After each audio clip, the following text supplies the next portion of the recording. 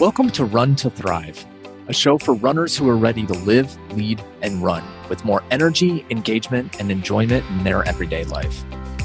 Each episode, you'll gain insight, inspiration, and motivation, and hear from leaders, influencers, and everyday heroes who run to fuel their success in life and work so that you can learn how to thrive on the run and beyond. I'm Matt Mills, a professional life, leadership, and running coach. And I'm so excited that you're here so that you can discover how running can help you step into your greatest potential and develop a stronger body, mind, and spirit. Ready to go? Let's get moving.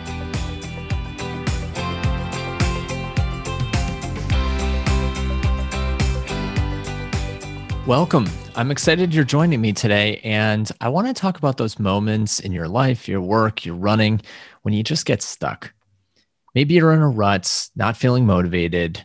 Maybe you feel like you're on a treadmill that won't stop, or maybe you're stuck just getting the same results. In all these instances, you know that something has to change, and there are a lot of different ways to make that change happen, and you might be considering a number of these different ways. You might want to totally shake things up and do something dramatically different, or you don't make any change at all and stay exactly where you are. But with either of those choices, you're not getting to where you want. But as a leader in your life, in your work, and as a runner, you don't need to take either of those paths. There's a better way to get bigger results and make a bigger impact faster.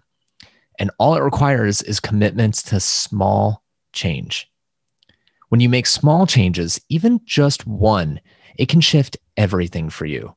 And that's what I want to dive into today. As runners, we're often creatures of habit. We have the same routes. We run the same time of day.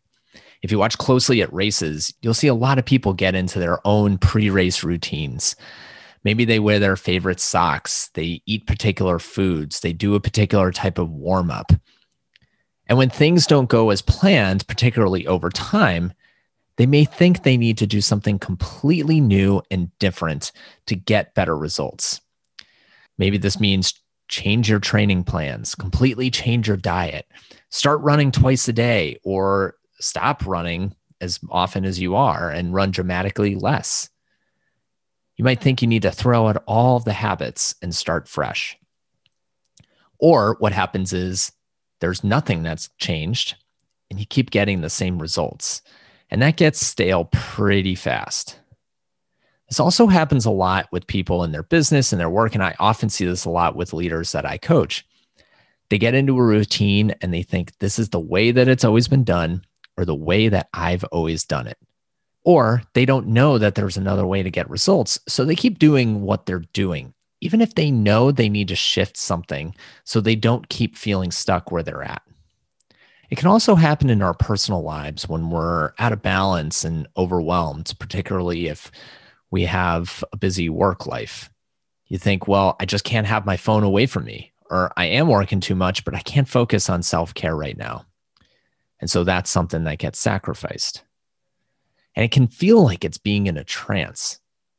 The first thought is something is wrong and something needs to be changed or addressed. But then when it comes to the solution, there are two problems that often come up that are opposite of each other. One is that we think the solution requires huge change.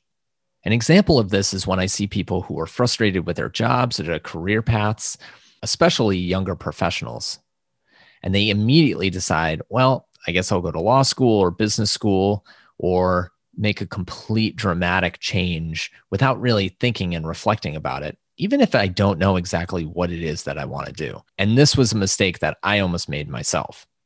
When you get into that big change thinking, you think that the only solution is to make a huge shift.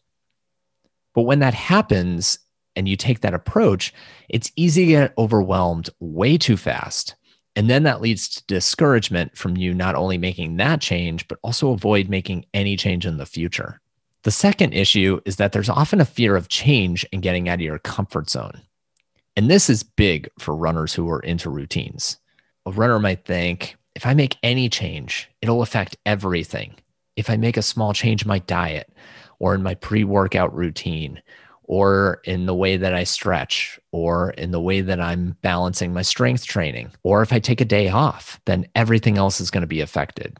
And so there's an assumption that there's going to be a big risk with any kind of change.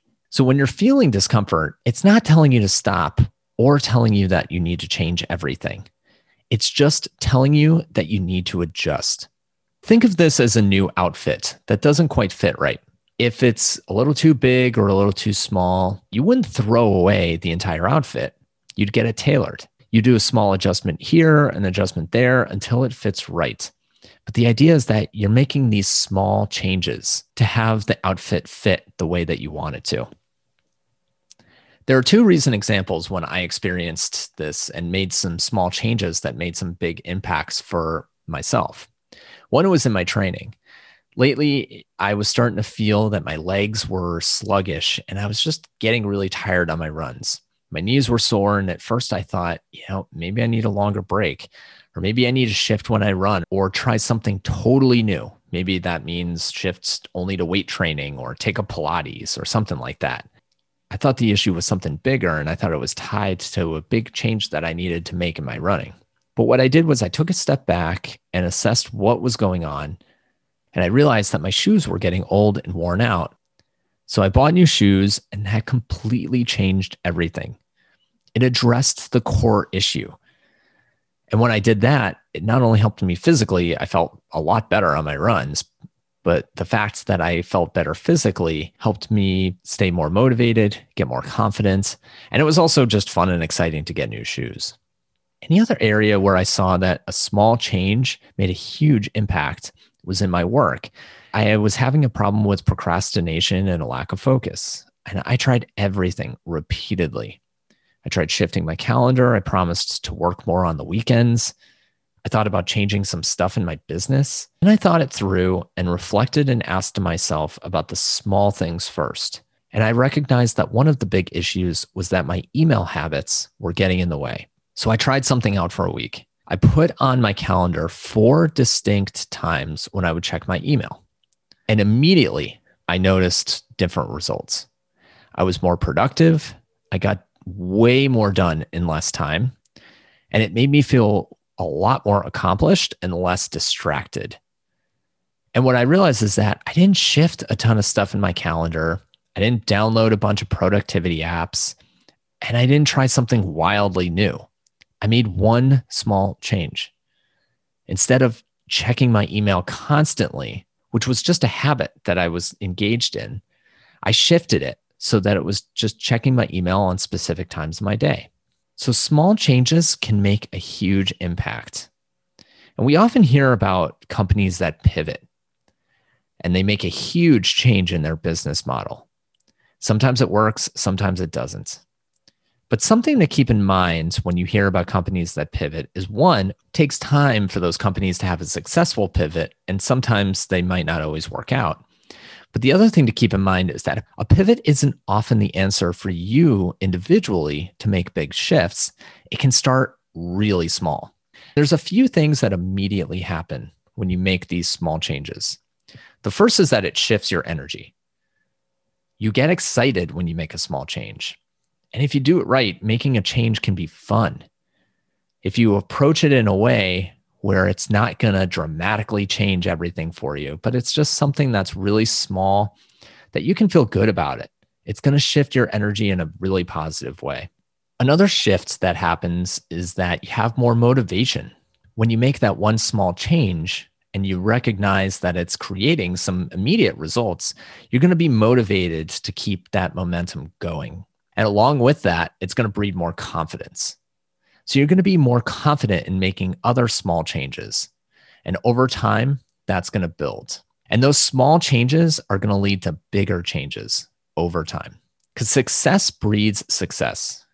When you start small, those successes build, and then ultimately, they'll get bigger and bigger. So how do you make it easy in a way where you can make these small changes that lead to these bigger results? And one of the first steps is that you want to listen in on what is it that's draining your energy. What is the core issue that's really draining you, that's really keeping you stuck?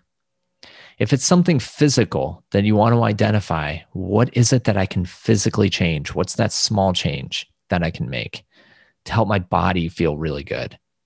If it's something mental, think about what's draining you mentally.